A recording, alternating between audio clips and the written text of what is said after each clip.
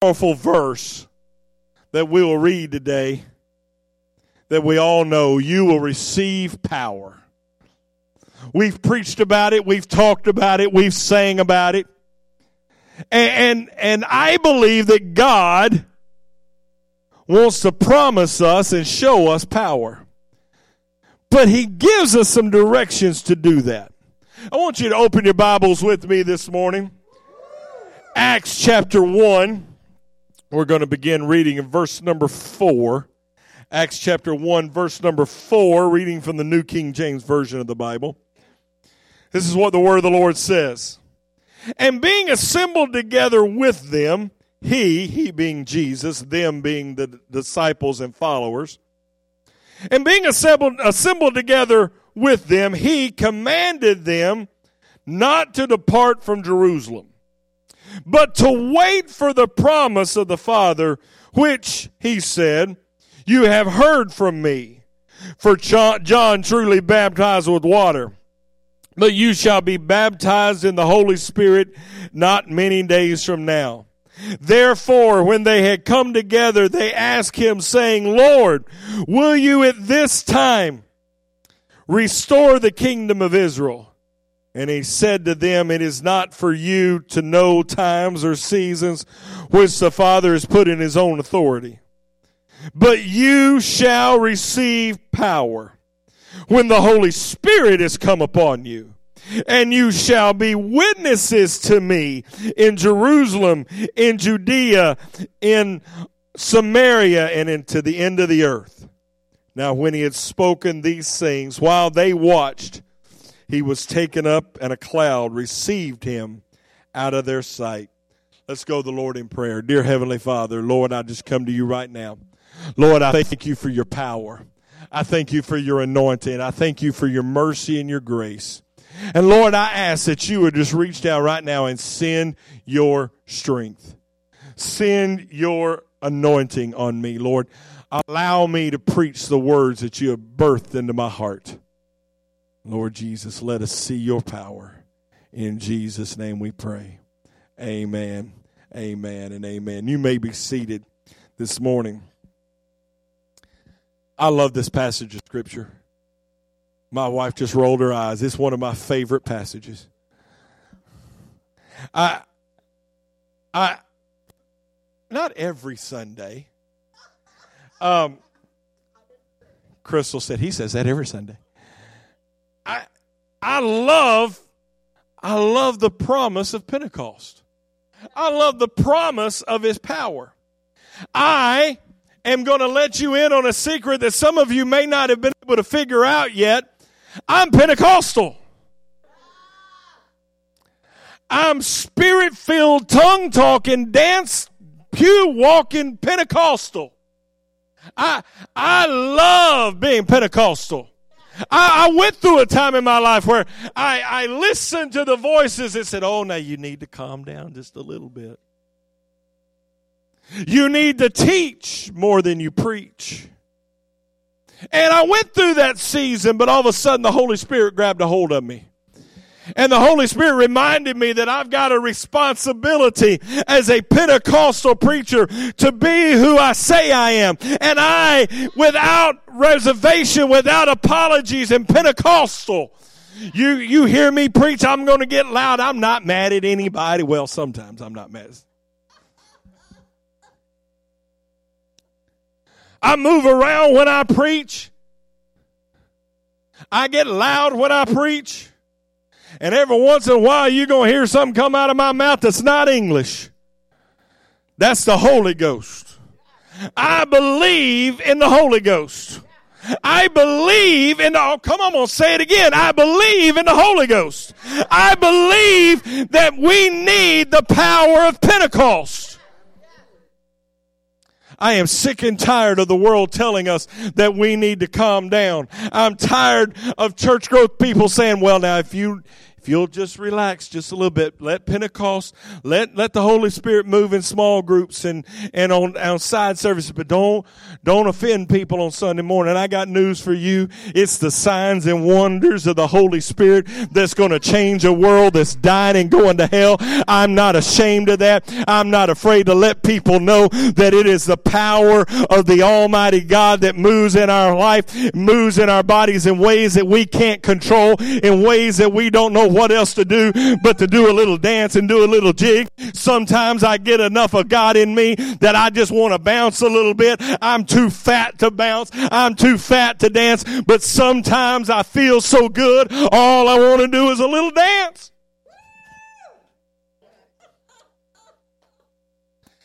If a fat man can dance in the Spirit can do anything. Amen. I'm Pentecostal. I pastor a Pentecostal church. Let me tell you something. We are different. We are different. There's only a handful of Pentecostal churches in this town. There's just a handful. And we are different. Oh, I love Pastor John Davis down at Calvary Baptist. I think he is such a cool dude. I love talking to him. I love visiting with him. I think he's doing a great job, but he ain't like me. There's something different between me and him. Oh, I love the pastor at United Methodist now, but I really liked the last pastor at United Methodist. I loved him. I often said, and his name just jumped out of my head. Somebody help me. John Rice. I love John Rice. I once said reluctantly that if I moved to town and if they would speak in tongues, I probably would go to his church. Because I loved hearing him tell stories. I loved hearing him talk. He was such a cool dude, but we're different. See, there's something not there that is here. And I believe that they're reaching people. I believe they're touching people. I believe lives are being changed, and I pray for them every day. Tonight, I will pray for those churches that are not Pentecostal. But I got news for you. I'm still Pentecostal. This church is still Pentecostal. We still believe in speaking in tongues and laying on of hands. We believe in miracles. We believe in shouting and jumping and hooting and hollering.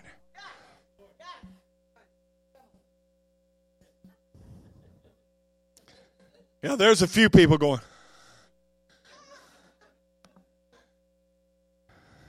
I still like to preach like a wild man with my eyes all glazed over because I want the power of the anointing of the Holy Ghost. I want to walk in that power. But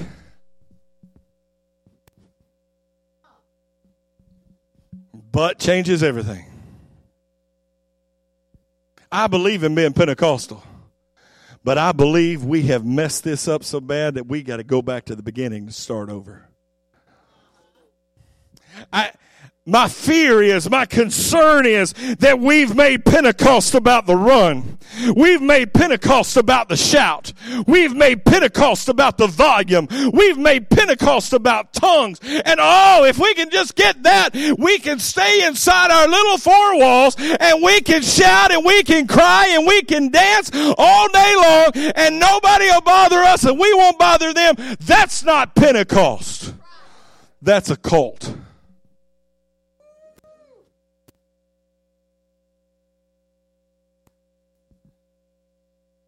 When we go back to Acts chapter 1, Jesus prepares us for Pentecost. And in his preparation for Pentecost, he gives us some instructions that teach us how to truly be Pentecostal. At this point, nobody's heard a heavenly language. Nobody spoke in tongues. There's been no clothing tongues of fire.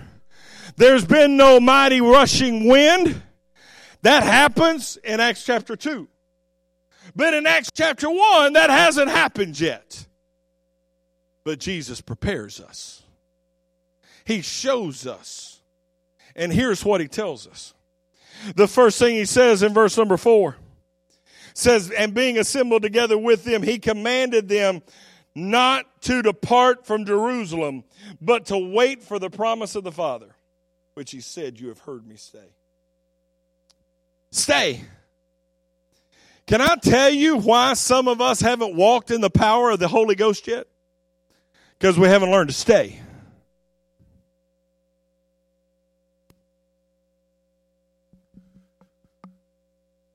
I don't know, I felt like y'all need me to sit down on this side more than they did on that side.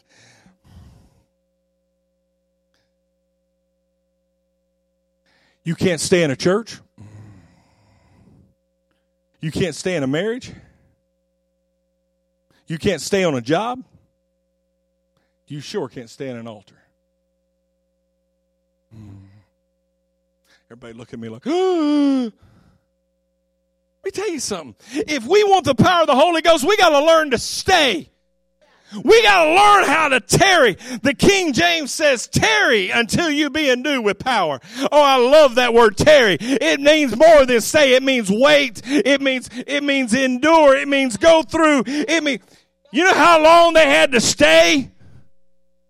10 days.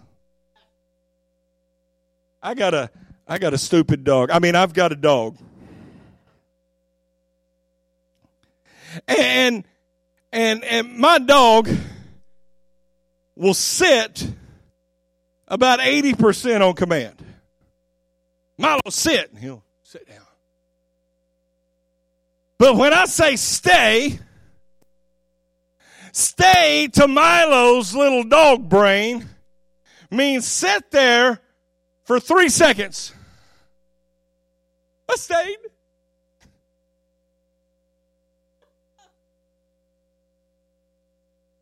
You know, that's how we act.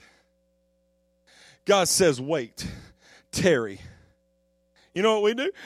Oh, God, I need your power. I need, Lord, I just want to reach you, Lord. I want your victory. I want your strength.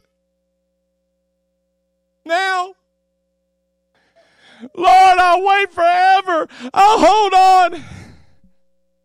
Lord, the restaurant's going to close. Lord, I'm going to hold on to the horns of the altar and I'm going to endure for you. God, everybody else is gone. Lord, I'm going to wait. Next time.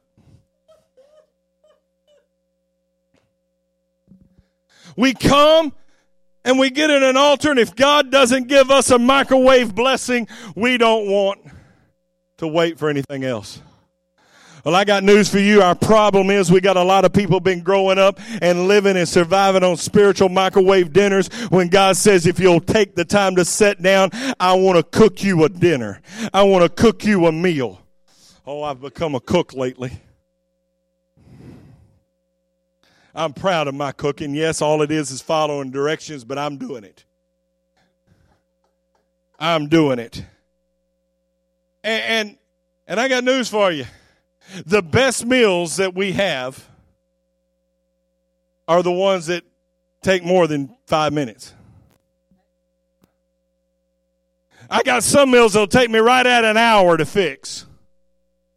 Time I cut the vegetables and cook this and cook that and finish that in the oven and make this sauce and that.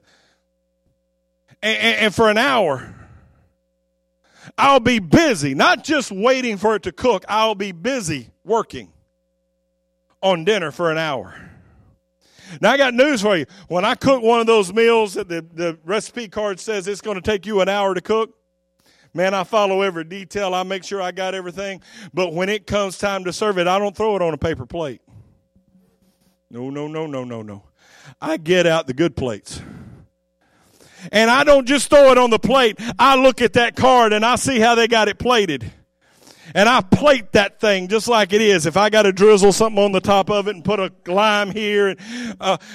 We first started doing this dinner program. I brought first dinner to the table and I had lime quarters on it and I had drizzle over it. And Beth says, wow, it looks fancy. I said, if I'm going to work that hard at it, it's going to look like that card looks. But it takes time. It takes time. Our problem is we've become satisfied and we've become in our spirit the way many of us have become in our flesh that fast food's good enough. McDonald's is okay. We don't need to wait any longer. We don't need to wait for this, that, or the other. I got news for you. Jesus' first instruction was to stay. Wait. I want it now. Can I tell you, waiting's been a part of the Bible, the entire Bible. I've shared this before, forgive my redundance. Joseph waited 22 years from the time he had his dreams till he got to the palace. 22 years. Think back 22 years ago. I was skinny. And Beth was young. And Anthony was a baby. 22 years. David was anointed to be king somewhere around 16 years old. 14 to 16 years old. And if I remember my history right, somebody may be able to correct me, I believe that he was installed as king somewhere around 30. It was either 30 or 40. I think it was 30. He had to wait. Think about being told something when you're 14 or 15. And when you're 21, not only are you not the king, you're running from the existing king who's trying to kill you. You're having to act like you're crazy so people in foreign lands don't kill you. He had to wait. Moses was saved from the Nile as an infant. He was 40 years old when he killed the Egyptian and went into hiding. He hid for 40 years and he was 80 before he come back to lead the children of Israel. Think about that. Your mama tells you, oh, God saved you for a reason. There's a purpose in your life. God's going to do something in you. And the next thing you know, you're a murderer and you're hiding out on the backside of the desert. And all of a sudden now you're 80 years old. And you see this crazy burning bush. You don't even remember the promise anymore. It's so out of your mind that when God says, go deliver my feet, you go, oh, no, not me. I'm past my time. God said, wait. God said, wait.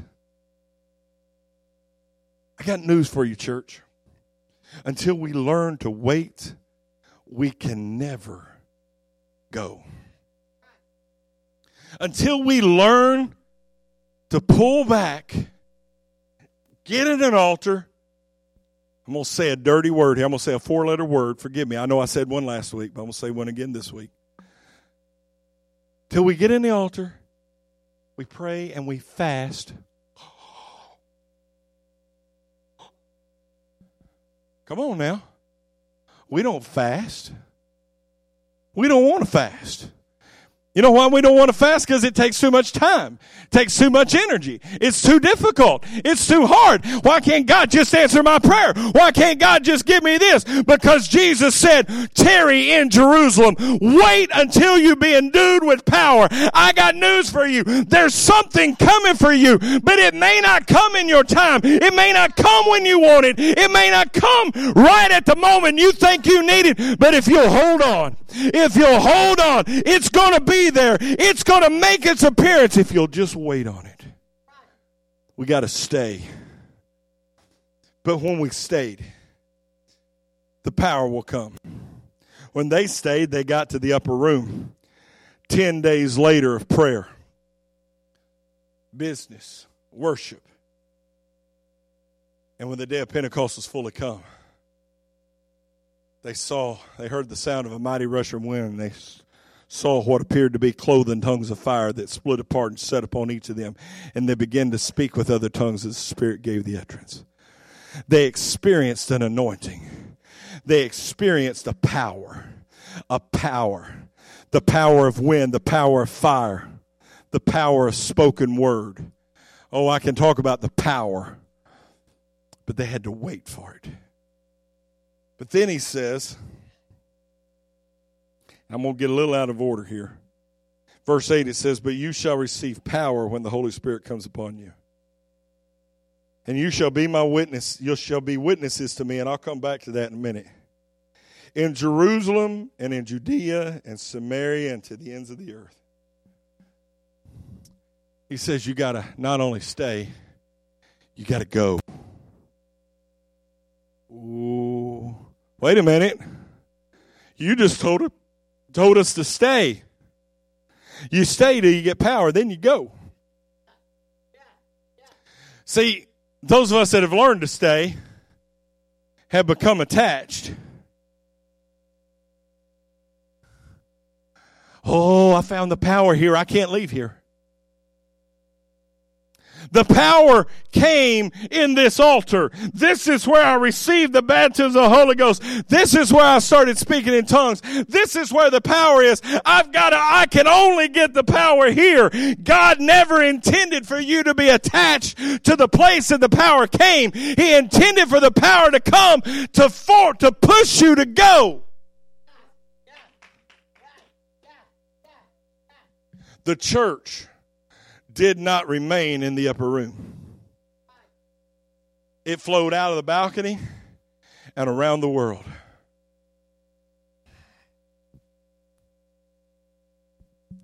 But now, 2,000 years later, too many people have tied the power of Pentecost to an altar.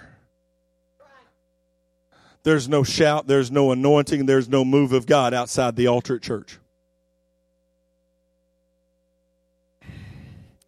I'm not going to challenge whether or not you're baptized in the Holy Spirit. You know what baptized means. I'll get on this a little bit next week, but you know what baptized means? It means submersed. It means covered by. When we say we're baptized by the Holy Spirit, it means that we are submersed in the Holy Spirit. We are covered by the Holy Spirit. I'm not going to challenge whether or not you're baptized in the Spirit, but I got news for you. If you're submersed in the Spirit in the altar, you better be submersed in the Spirit at Walmart. If you're submersed in the Spirit in the altar, you better be submersed in the Spirit when your wife won't listen to what you're telling her.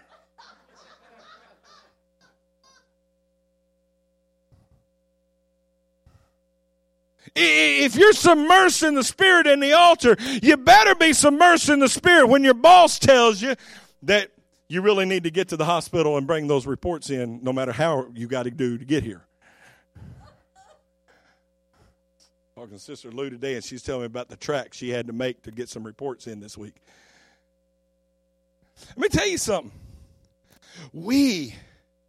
If we're baptized in the Holy Spirit, we can't get connected to a location because that power sent us to go. Jerusalem, Judea, Samaria, and the ends of the earth.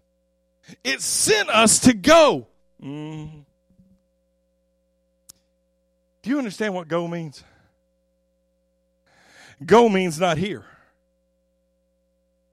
Go means someplace different. Do you understand that go means change? Can I tell you another thing we do in the church, especially in the Pentecostal church? Oh, that song was playing when I got the Holy Ghost. Now that's the only anointed song that we can play.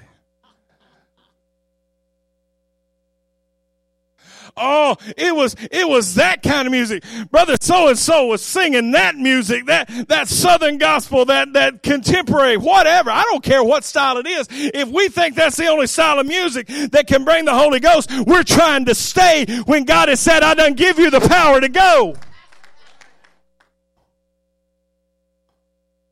You know the other thing we do?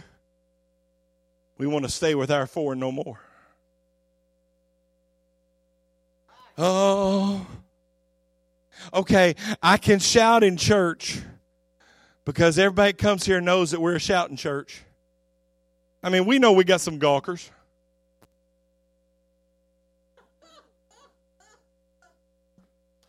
What in the world are they doing?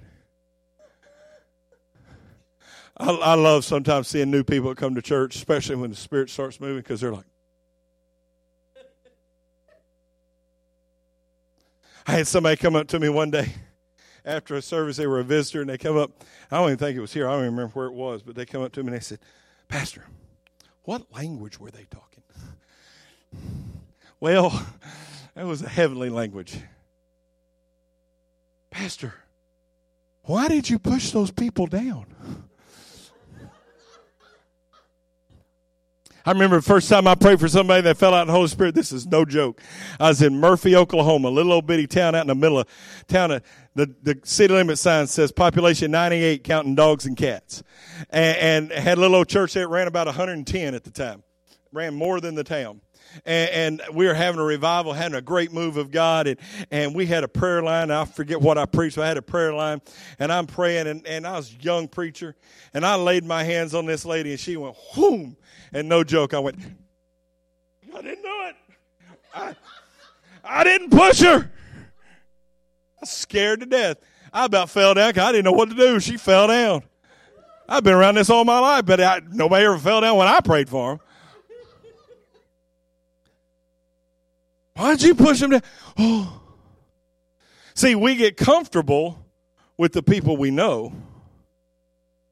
You know how I know that's true? Because, pay attention, sometimes we're in bad shape. Because sometimes we'll have an Easter Sunday or a Christmas service, and all of a sudden, praise God, we'll have an Easter service or a Christmas service. We'll have a lot of visitors, and if the Spirit starts moving, you watch, half the church will start going.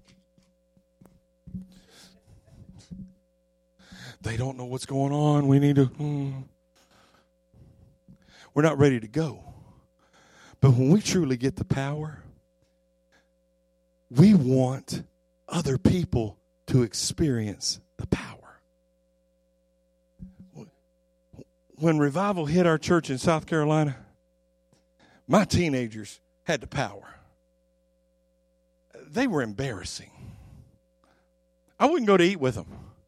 If you went to Applebee's with my youth group, which we did periodically because there wasn't a whole lot of places to eat, and you go out there, and if you said, somebody pray for the food, I promise you there'd be tongues and interpretation. I just want to eat. Those kids are like, oh. If two of them went to the bathroom and they didn't come back in a little while, you better send somebody to check on them, because when you got in there, one of them was laying out on the floor. I'm telling you stuff that's happened. I'm not saying it could. I'm talking stuff that's happened. Tongues and interpretation while we were trying to bless the food. People prayed for each other in the bathroom at a restaurant, and one of them laid out on the floor. One of my teenagers was standing in line at a Dairy Queen. Wasn't even with the church group. And all of a sudden somebody comes in and they're cussing behind him, just cussing up a blue streak. And all of a sudden he spun around and said, in the name of Jesus, I cast that demon of foul language out of you, and laid hands on this dude in Dairy Queen.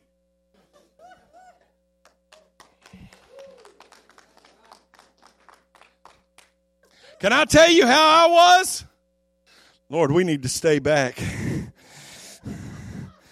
We need to stay in the church. Let me tell you something. It's time that we start going. What did the early church did? They went. They started coming out of the room, going to the patio, and Peter preached, and 3,000 got saved.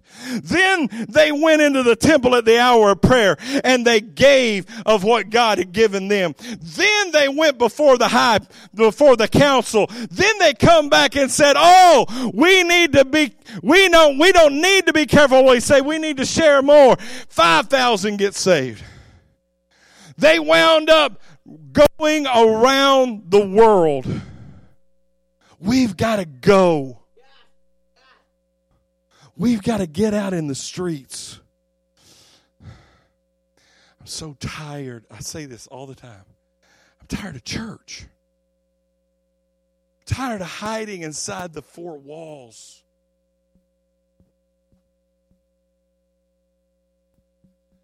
I'm tired of looking around,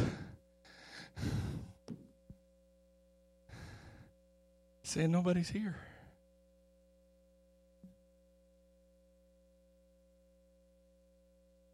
That's not your problem, it's mine. Because the truth of the matter is, if we'll get on fire for God,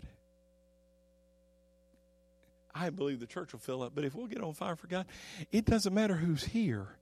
It matters who's out there.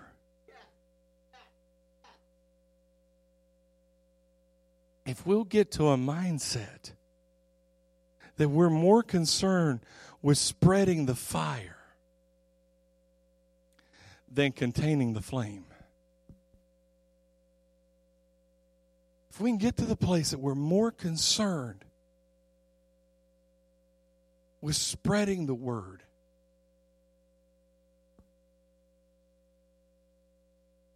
than burying the word, we start going. You know what happens when you start going? People's lives start changing.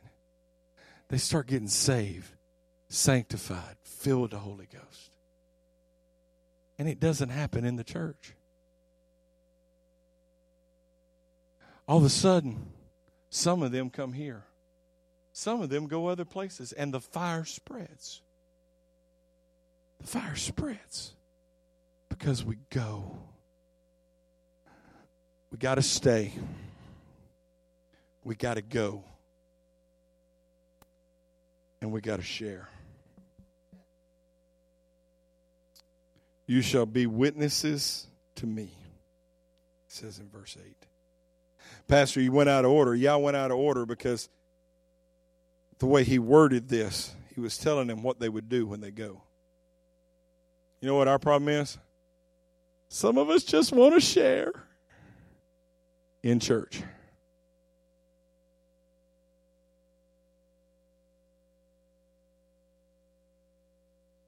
We've come to a place that we think this is the only place from which we can share.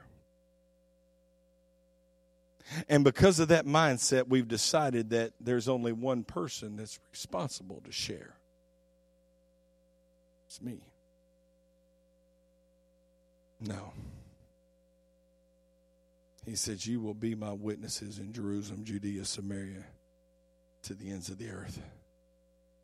He says, you will go and you will share. You will tell people. I don't care if you run the aisles. I don't care if you speak in tongues. I don't care if you jump up and down, stand on your head, and spin on your nose. If you're not sharing the gospel of Jesus Christ out there, you're not fulfilling the power God's given you. Somewhere down the road, we made it in the Pentecostal church about the shout. But if we're not out there sharing, if we're not telling people about Jesus, we have become the most arrogant, egotistical, stuck-up people in history. You know why I know that? Because we don't tell anybody about Jesus. Well, why is that? I'm just shy. No, you're arrogant because you've got a pathway that gets you to eternal life in heaven, and you look at people in your family, you look at people on your job, you look at some of you people in your house, and you say, you know what? It's okay if you die and go to hell. I'm okay. Let me tell you something, church. We've got to start sharing the gospel. Had something come to me in my sleep the other night, or my pre-sleep, I should say. I was laying in bed. Wasn't asleep yet.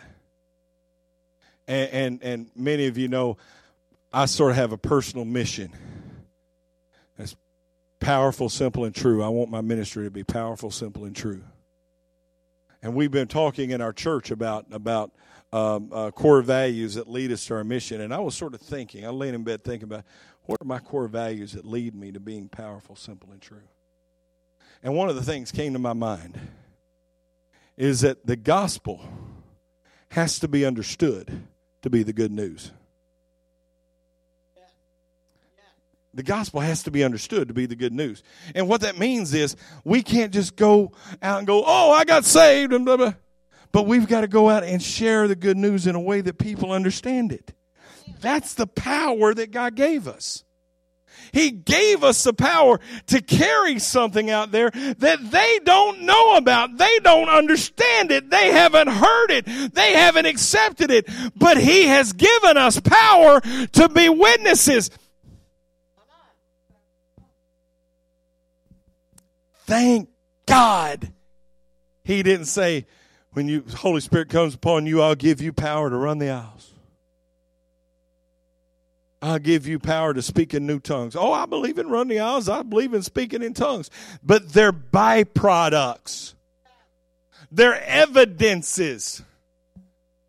I'll fight you tooth and toenail. I believe that speaking in tongues is the initial evidence of the baptism of the Holy Spirit. Initial means first. I mean that if you're filled with the Holy Ghost, I believe you will speak in tongues because I believe it takes that to walk in the power that God has given us. God has united us in a heavenly language, in a spiritual language, so we can do the impossible. When we give over control of the words that come out of our mouth, we are truly been baptized. We have truly been consumed. I know some people nowadays say, well, you don't have to speak in tongues. I got news for you. I believe it is the initial evidence, but thank God Almighty, it's not the only evidence. Nor is it the most important evidence. When I was a baby,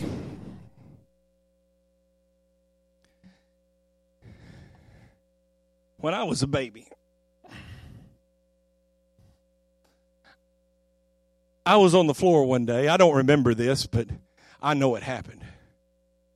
I was on the floor one day, and I had rolled over, and I was crawling. And I don't know if it was my mama or my daddy. Said, come here, come here. And all of a sudden, somehow I got up on my feet, and I went. And I took a step, and I fell down on my diaper.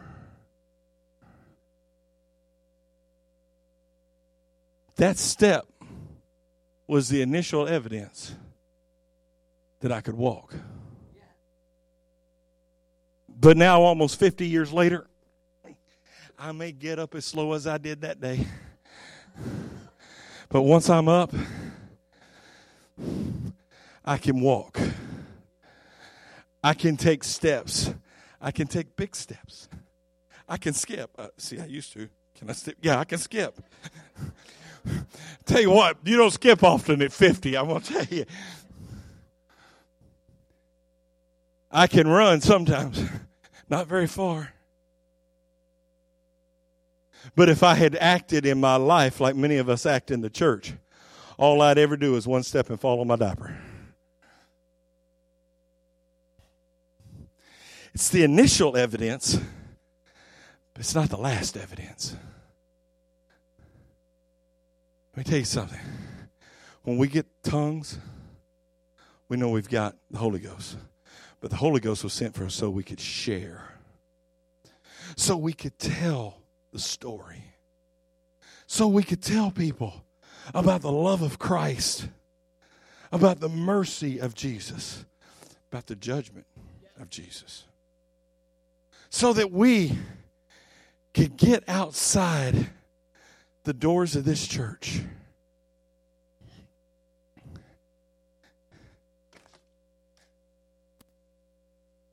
and we could tell people that it's real,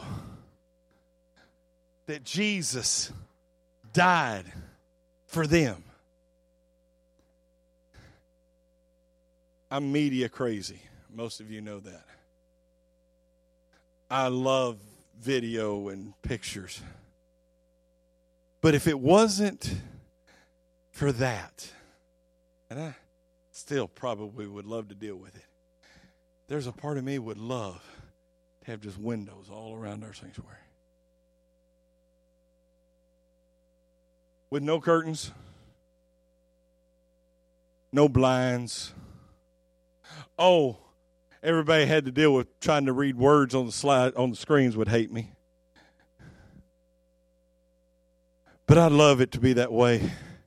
So when people drive by, they could see us with our hands up. Okay, or in this church, they could see us with our hands up.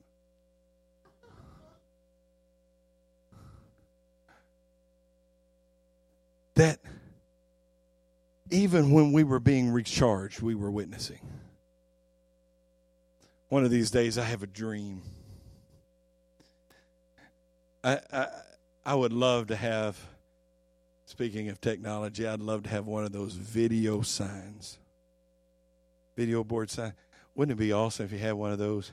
And then while we were having church, maybe we couldn't have windows, but man, we could have the video of our service playing on that sign while we're having church. Except I wouldn't have it on me. I would set the thing up and I would let it video the people in the church. Worshiping. Celebrating. People are like, I'm going to find where that camera's not at. I ain't.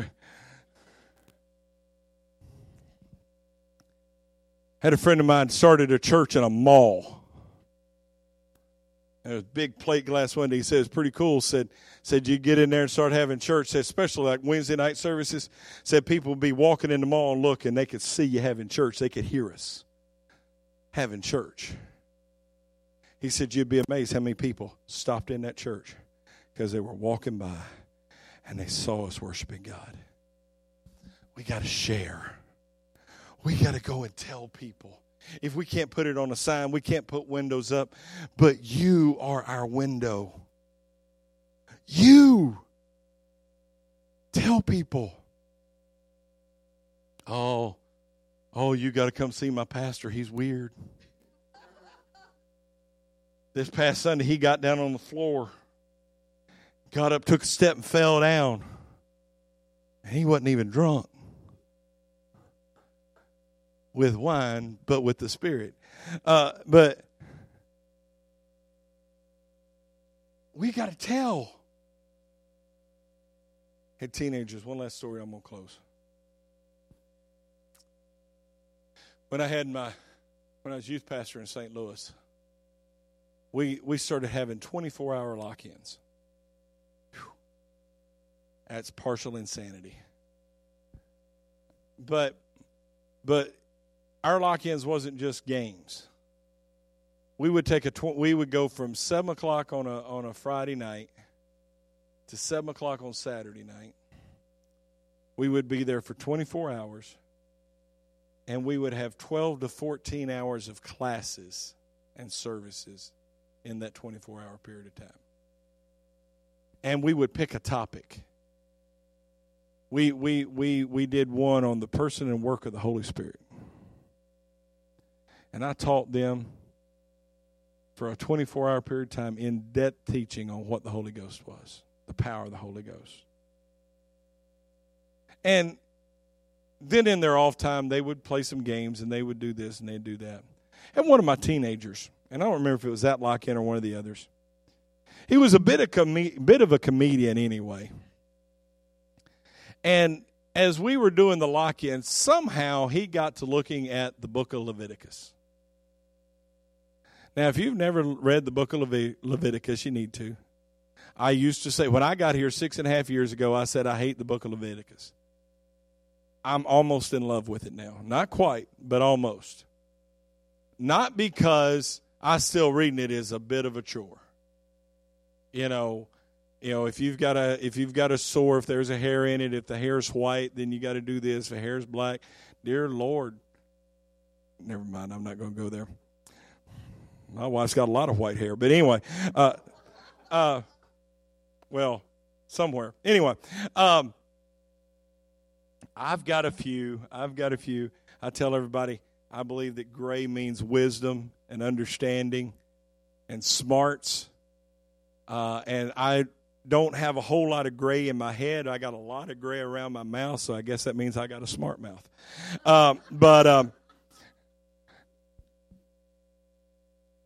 But this young boy, he got to reading in Leviticus, he got to reading all these crazy laws that seem really crazy to us nowadays.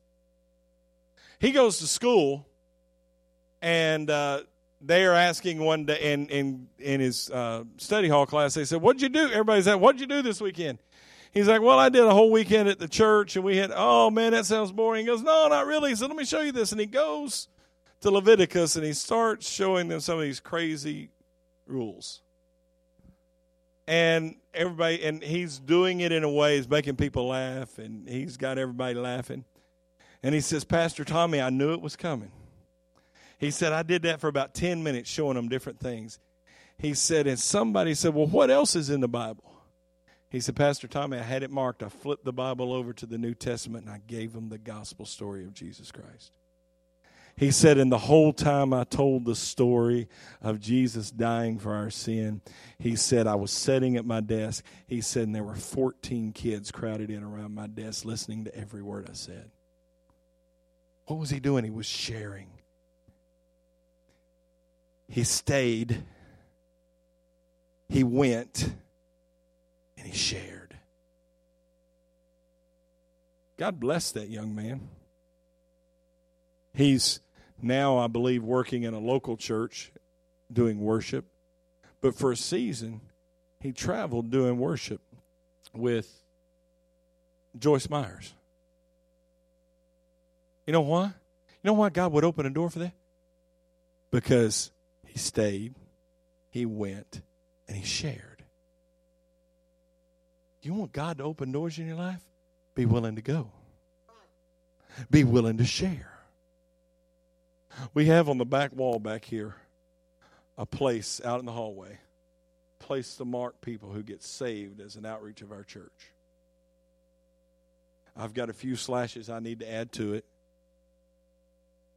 But realistically, y'all should be coming in every week. Pastor, you need to add another mark. I led so-and-so to the Lord. I led this one to the Lord. I led that one to the Lord. Oh, Pastor, I can't do that. Yeah, you can. That's why you have power. We got to stay long enough to get the power. But then we got to go with it and we got to share it. When we do that, that is the purpose of the Holy Ghost. Now, next week, we're going to pick up with these same verses, and we're going to talk about the baptism. Jesus says, you've been baptized with water. Pretty soon you're going to be baptized in the Holy Ghost. John says, I baptize in water, but there's one coming after me that baptizes in fire. We're going to talk about the baptism of the anointing. We're not going to do the anointing services like we've been doing, but next week I am going to have an opportunity to anoint anybody that wants to be anointed. Not the way we've done, not the symbolic way we've done, but with a simple anointing. An anointing that's less oil and more spirit.